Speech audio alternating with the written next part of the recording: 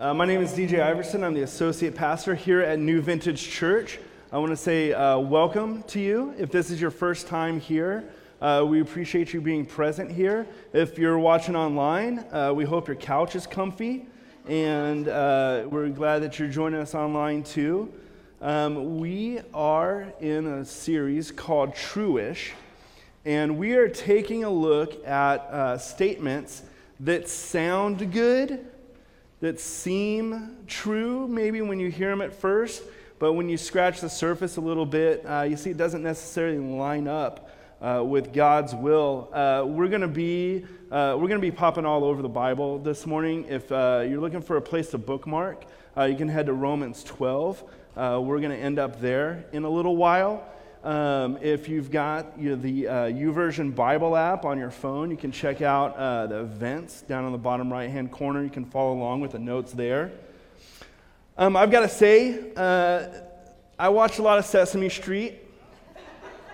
I have for years before I had kids. No, we were watching a lot of Sesame Street right now, and you know how every episode, it's sponsored by a letter and a number, and they have like one word that's kind of like for the whole day, like today's episode's about karate or whatever. Today, I'm kind of taking my cue from, we're going to do like a reverse Sesame Street. We're going to unlearn something today. I'm taking my cue from Oscar the Grouch. Today is kind of like a funeral for a phrase. It's a pet peeve of mine. It's a truer statement. It's a little different. It's not something necessarily we hear a lot from like culture, but more something that we tend to say ourselves. And so we are declaring a moratorium. We're pulling the phrase, "It's just who I am," out of our lexicon today. You can cheer for that. That's fine. We're after today, you no longer have permission to use that phrase. We'll come after you. I don't know what we'll do. We won't do that, but we will do something. I don't like that phrase. It's just who I am. And I've heard it a lot. I think the one that sticks out the most, this will be a little bit of a confession time for me. I don't always handle myself well in these situations, but you guys hopefully understand. About 4 or 5 years ago, I'm at the grocery store. It was late in the day, long day, and it was one of those days where every line was about 30 minutes long, and everybody in the express lane had 50 things in their basket. After like 10 minutes in the grocery store line, things kind of descend into like Mad Max, like dystopian future. So I'm going to give myself a little bit of slack for how I responded to the situation. I didn't want to get involved, but I did. There were two women arguing in front of me, and one was just worse than the other. And you're just sitting there like, just please let my cell phone get reception so I can like focus on. I actually read the tabloids. Like that's how desperate I got to not pay attention. And they're criticizing each other and yelling at each other, which is a great thing to do when you're stuck in the line at the grocery store. Great entertainment for all involved. Using language that would make Snoop Dogg blush. It was just, it was bad news. And one was criticizing the other, and she pulled out, well, it's just who I am. Well, end of conversation there, right? Like that's a conversation ender. We throw that out there and no, we're done. It's just who I am. And they looked at me like, you're in on this, right? Like, what do you have to say? At least that's what I thought. But they kind of looked into me and I'm like, I'm included in this already. I might as well. And I threw something out there and on reflection, I think it was true. I still think it's true. I'm basing a sermon off of this. I probably didn't say it in the right way. I didn't say it in the right way, so I apologize. If you're listening online, I'm sorry. But what I said was, typically when people say it's just who I am, it's about something they just need to change. So that went over well. Anybody else like awkward moments? That was a great one. I'm like, so M&Ms, huh, guys? But I think there's some truth there. I think there's some truth. A lot of times when we say it's just who I am, it's about something we just need to change. And so I'm going to give you guys permission to do a couple things today. As we're talking about making change in our life, we're going to talk about sin, and there's a lot of different sins we can address. And it's going to have to step on toes a little bit. And so to do that, I'm going to use a lot of hyperbole today. I'm going to use some stuff I don't wrestle with, that we can kind of laugh about a little bit, so we can kind of comfortably talk about the sin in our lives. I'm going to say stuff about like struggling with being a bank robber. Not a struggle of mine. Thought about it, not a struggle. We'll talk about being a bank robber. We'll talk about knocking over liquor stores or stealing cars, all things that I have not seen in our prayer requests. So that I don't think anybody in the church is necessarily struggling with this. So we're going to kind of use this as hyperbole. I'm going to ask you to do a couple things today. When I use this hyperbole, I want you to fill in the blank. When you hear me say bank robber, I want you to fill in the blank with something that's a little bit more realistic for you, so that you don't hear bank robber. That's the fun talk from up here. But when I say bank robber, when I say knocking over a liquor store, when I say stealing, car thief, whatever, I want you to substitute in some of those things maybe you've been struggling with in your life. Some of the sins that keep occurring in your life. I'm also going to ask you to do a second thing. I really don't like the word just in this context, where it's like, oh, it's just who I am, kind of like it's simply who I am. So if I use the word just as like a filler, you know how like in Toastmasters, if you say or as a filler, they hit a bell and ding you? I'm going to give you permission to boo. Some of you guys are going to do that anyway. I'm going to give you permission. I'm going to reshape that. I'm going to give you permission to boo if you hear me use the word just, and I'm not talking about... Of all the people, I knew exactly who was going to do that. If I'm not using that word in the context of the statement we're talking about, if I use that as a filler, then you have permission to boo. Otherwise, just boo as you normally do, Rich. I appreciate it. So a few observations on the phrase, it's just who I am. I feel like there's a spectrum here. It starts off with something kind of simple, and then it goes into something that we've weaponized a little bit. So first observation, real quick. When we use the phrase, it's just who I am, we're showing a lack of care. The phrase here that would go with this, go ahead and pull the next slide up. The phrase here that would go with this, I'm not willing to do the hard work necessary to change my life. I just don't care. It's just who I am. I don't care about making changes. It's a statement, I don't even want to know what it would take to make my life more Christ-like. Just leave me alone. Oh, good job. I don't care enough about growing my relationship with God to make the necessary changes in my life. I'm lazy. I don't have the energy. I'm too tired for this. I've tried, I failed. I don't care. I'm not willing to do the hard work that I know that I need to do in my life. That's kind of the beginning of the spectrum here with it's just who I am. It's a little bit of laziness. It's a little bit of looking at insurmountable odds and saying, I don't want any. Or the first scripture I want to pull in is James chapter 1. I feel like this passage addresses the it's just who I am feeling here. James 1, starting in verse 22, do not merely listen to the word and so deceive yourselves. Do what it says. You listen, then you put into action. Anyone who listens to the word but does not do what it says is like someone who looks at his face in the mirror and after looking at himself goes away and immediately forgets what he looks like. It's laziness. I looked, noticed, moved on, don't care. But whoever looks intently into the perfect law that gives freedom and continues in it, not forgetting what they have heard but doing it, they will be blessed in what they do. The scripture's saying that it's a call away from laziness. It's saying, look, you see something, You take notice of this. You don't idly stand back and just let that sin, good job. You don't let that sin sit there in your life. You do something about it. It's a call away from laziness. Second observation. This one's getting a little bit more serious.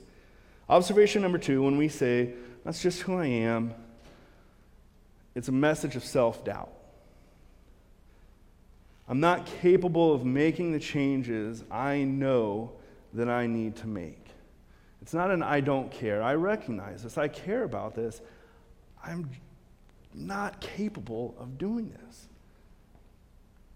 I don't have the strength. I don't have what it takes to overcome this sin in my life.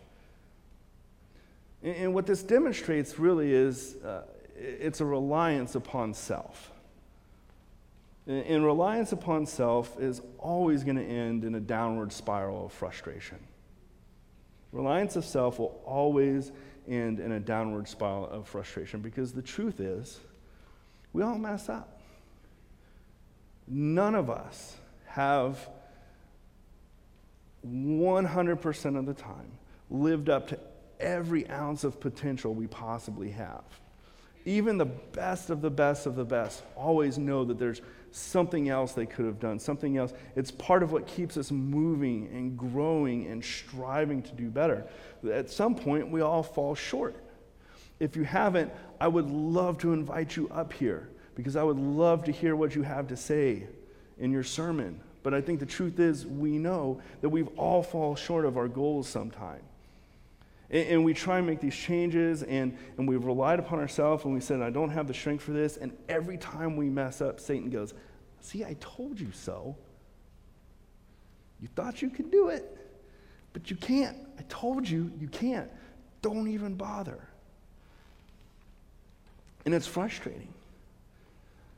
When we say this, it's just who I am, we're giving into the self-doubt that plagues us. And I think Paul really got this. I think this is a big point of his frustration. The best tongue twister in the Bible, Romans 7, starting in verse 15. I'm going to see if I can do this without tripping up. I have never done that, so we'll see. I do not understand what I do. For what I want to do, I do not do. But what I hate, I do. If I do what I do not want to do, I agree that the law is good. As it is no longer I myself who do it, but is sin living in me.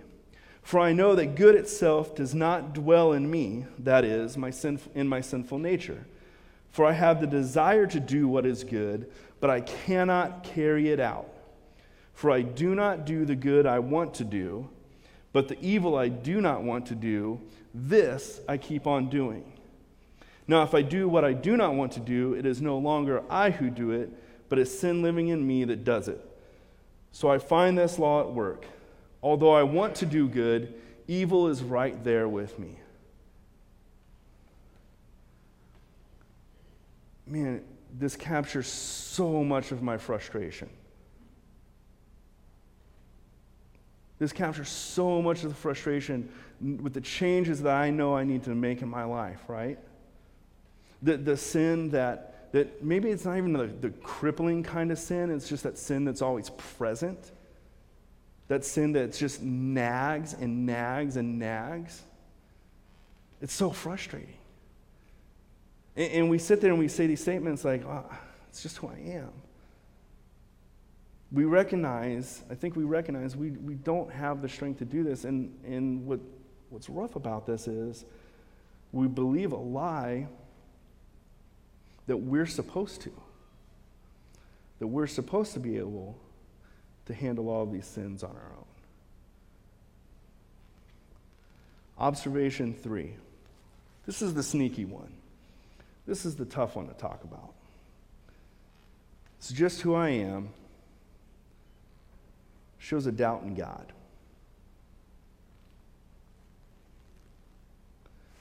I don't believe God can make this change in my life. Maybe it's something like, I've struggled way too long with this. I've struggled my whole life with this. It's not going away. Or he doesn't have time to deal with this. And again, I've robbed way too many banks for God to really take the time to work on my life. I've knocked over way too many liquor stores for God to be able to do something to change me. I've stolen too many cars. Can't get them back. It's too big for God to handle. My problem, the sin in my life, is too big for God to handle. And it's a sneaky one because we don't like to talk about this one. I think it's okay to talk about the self-doubt part because it kind of gives us this like false humility where we say, well, I'm not perfect. And everybody kind of knows that, so you're not perfect, I'm not perfect, we'll be not perfect together, and we settle there.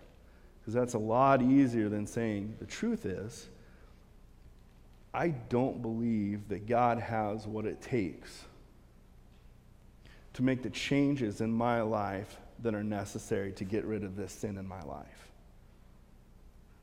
I don't believe God has what it takes to pull this sin from my life, to break my heart, to cleanse my heart, to redeem me, to sanctify me. It's a lot tougher to say, and that's why I think it sneaks in a lot easier. It's this attitude of, I have a big problem, or it's an attitude it's a big problem, small God attitude. My problem is too big, God is too small for this.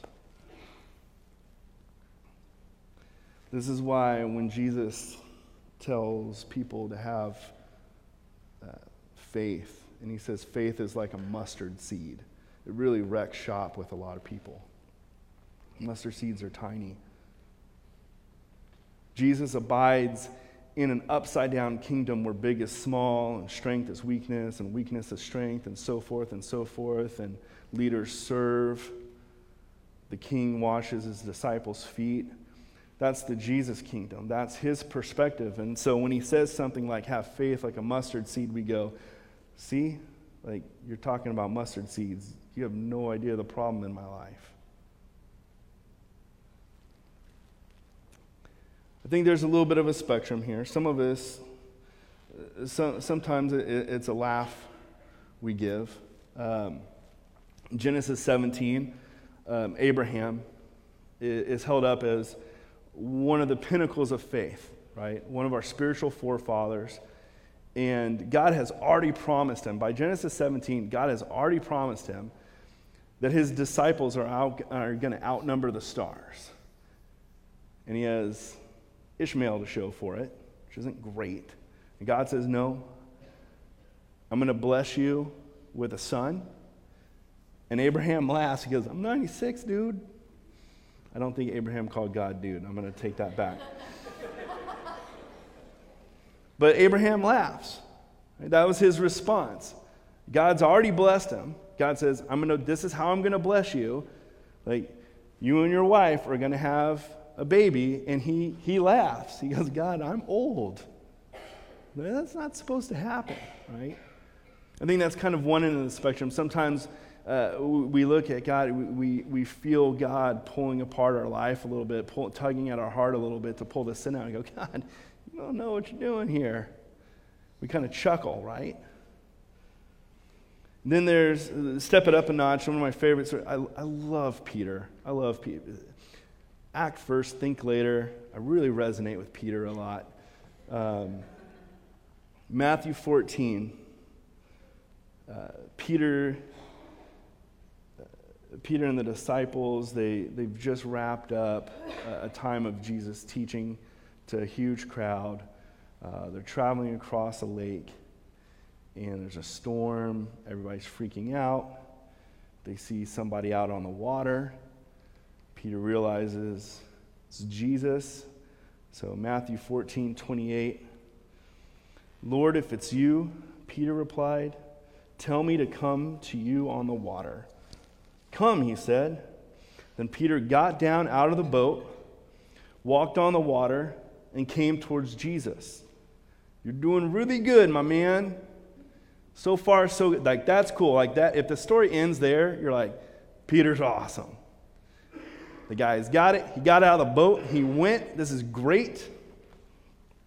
But when he saw the wind, he was afraid. And beginning to sink, he cried out, "Lord, save me." Immediately, Jesus reached out his hand and caught him. "You of little faith," he said, "why do you doubt?" This hits home way too hard. I've been called out of the boat before, not literally. We're doing hyperboles today, remember. I've been called out of the boat before, and you start off, and I don't know if this resonates with anybody else, but you start off great, and then you start looking around, and there's some waves, and there's some wind, and the next thing you know, you're clutching at the hand of Jesus not to drown. Here's my Star Wars reference, Rich. This is Luke in Empire Strikes Back, right?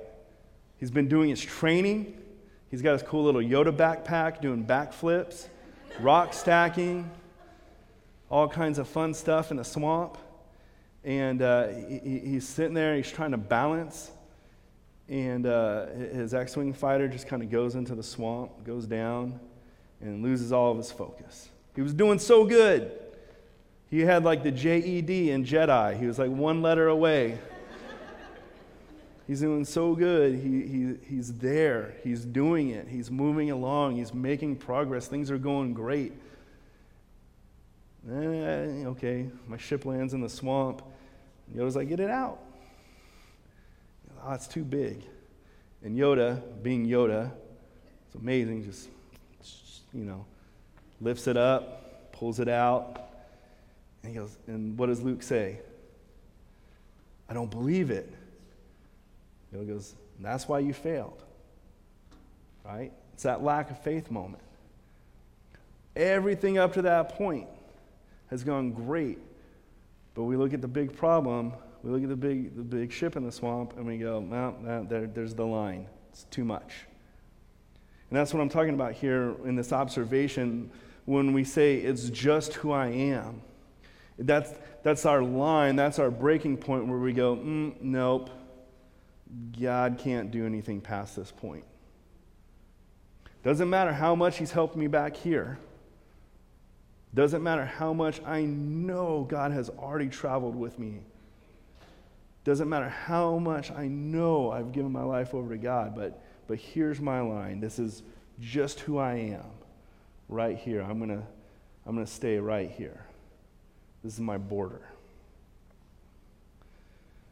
Jesus really steps on some toes in John chapter 10. I haven't heard this passage a lot. Like, we always end John chapter 10 before this part. If you like salty Jesus, this is really great passage.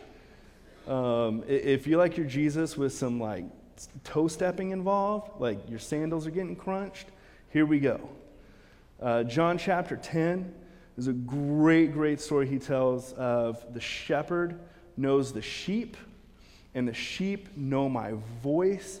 It's a lesson we use here at New Vintage Church all the time. I love that lesson. Immediately following, the Pharisees want to stone Jesus to death because they obviously know, they don't know the story of what they just heard. And that's what Jesus calls them out on. John chapter 10, verse 25, Jesus answers, "I did tell you, but you do not believe. The works I do in my Father's name testify about me. But you do not believe because you are not my sheep. My sheep listen to my voice, and they follow me."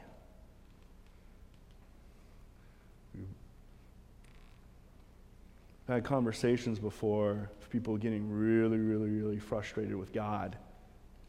Well, God can't do this. God doesn't do this in my life.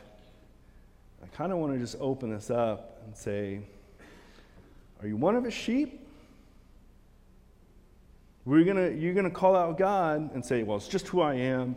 There's no changes being made. We're gonna call out God, and there hasn't been anything there. There hasn't been any contrite heart. There hasn't been any listening to the voice of the shepherd. And you're going to immediately go to, well, boom, it's who I am. God can't do anything in my life. Without any trying whatsoever. There's a spectrum there. Observation 4. All right, let's really, really step on some toes. Hey, if you haven't been uncomfortable yet, let's get really uncomfortable here. Observation 4. The sarcastic me part put in notes. This would never happen today. So I want you to hear this with a lot of salt coming from me. Observation 4, passing the burden. This is who I am. You're going to have to deal with it. This is just who I am. You're going to have to deal with it. Okay. We've weaponized it. We've gone from not caring at all, I don't really want to make this change, or to, I don't think I can do it. Dial it up a notch a little bit with, I don't think God has the power to do this. Now we've weaponized with, not only am I not going to change, I'm going to embrace this. I'm going to embrace this sin in my life. And not only am I not going to do anything about the sin in my life, you now have the responsibility of dealing with the repercussions of my sin. I have no desire to change. This is who I am. If you say anything negative about me or my sin, or give me any call to change, you're in the wrong. We've never heard that. I'm a bank robber. It's just who I am. Don't tell me to change. If you tell me to change, you're judging me. If you're telling me to change, you hate me, and you hate who I am.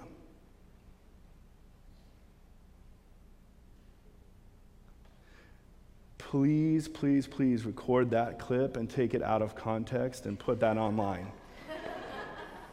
Would love for that to go viral. I'm a bank robber. It's just who I am. I'll tell you what I told the ladies at the grocery store. My name is Tim Spivey.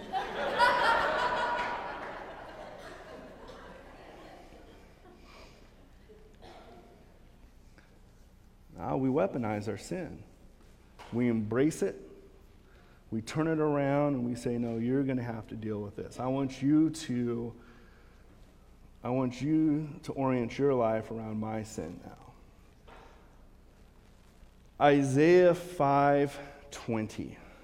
Woe to those who call evil good and good evil, who put darkness for light and light for darkness, who put bitter for sweet and sweet for bitter. That's Old Testament. This has been going on for a while. I love that, though. Who call evil good and good evil, and put darkness for light and light for darkness. We've struggled with this for a long time. We've been weaponizing our sin against other people for a long time. The truth is, we can kind of do this because we know we've all sinned, right? You know, Romans 3:23, we've all sinned, we've all fallen short of the glory of God, but it doesn't stop there. He says that sin is death, and I'm dead to that. I'm getting baptized into Christ. There's a process of transformation that's going on. That's not the end of my story. I'm not in that sin anymore. There's movement forward going on. There's a reclamation project that God is doing in my heart.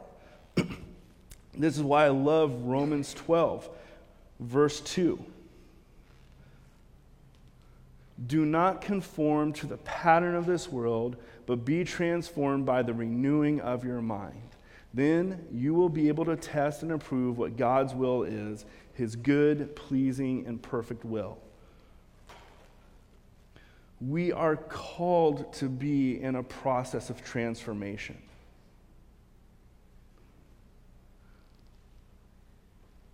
Constantly. The verse before this says, offer your bodies as living sacrifices. It's not a one-time deal. It's not okay, I've made this change, now I'm done, and I'm good to go. It's a living sacrifice. It means on the daily, I am sacrificing whatever it takes to make this change in my life.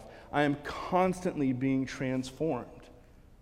I'm constantly renewing my mind in the way that I see the world and respond to the world and the sin in my life and the way that I respond to that sin in my life. It's a constant process. And I think there's two things that this brings. I think it brings us a little bit of humility. God meets us right there where we are at. And then we bring our pride from God walks with us as we're transformed. God meets us right here and says, I will walk with you as you change. We will move together. We have that chance to walk with God, and that's where our pride comes from.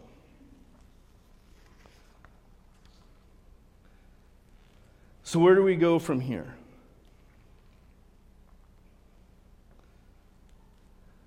I think God calls us continually to become something greater than who we are now.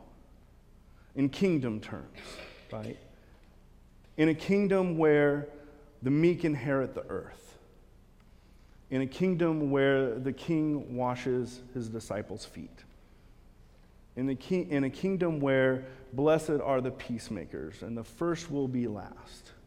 In that type of kingdom, in that context, I believe that who God calls you to become will always be greater than who you are now.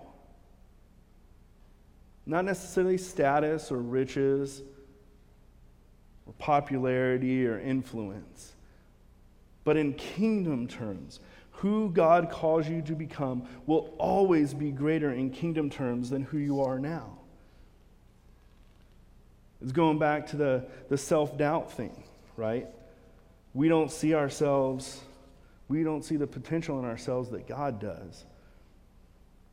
And so there's some encouragement. I love how the letter to the church of Thessalonica ends. It's this great wrap up to a letter that calls people forward and calls people to grow and change. 1 Thessalonians 5, starting in verse 19. Do not quench the spirit. Don't settle. Don't stop here. Don't just as I am, or it's just who I am right here. Don't quench the spirit. Do not treat prophecies with contempt, but test them all. Hold on to what is good. Reject every kind of evil. May God himself, the God of peace, sanctify you through and through. Sanctification is a process. May your whole spirit, soul, and body be kept blameless at the coming of our Lord Jesus Christ. The one who calls you is faithful, and he will do it. There's movement forward. There's a call to action here. There's a stepping away from evil. I know I have this sin in my life. You know what? I need to stop knocking over liquor stores. I know it. And there's a call to move away from that. Now I need to stop stealing cars too. No more just who I am. I'm going to move. I think one of the ways we do this goes back to John chapter 10. We commit ourselves to knowing the shepherd's voice.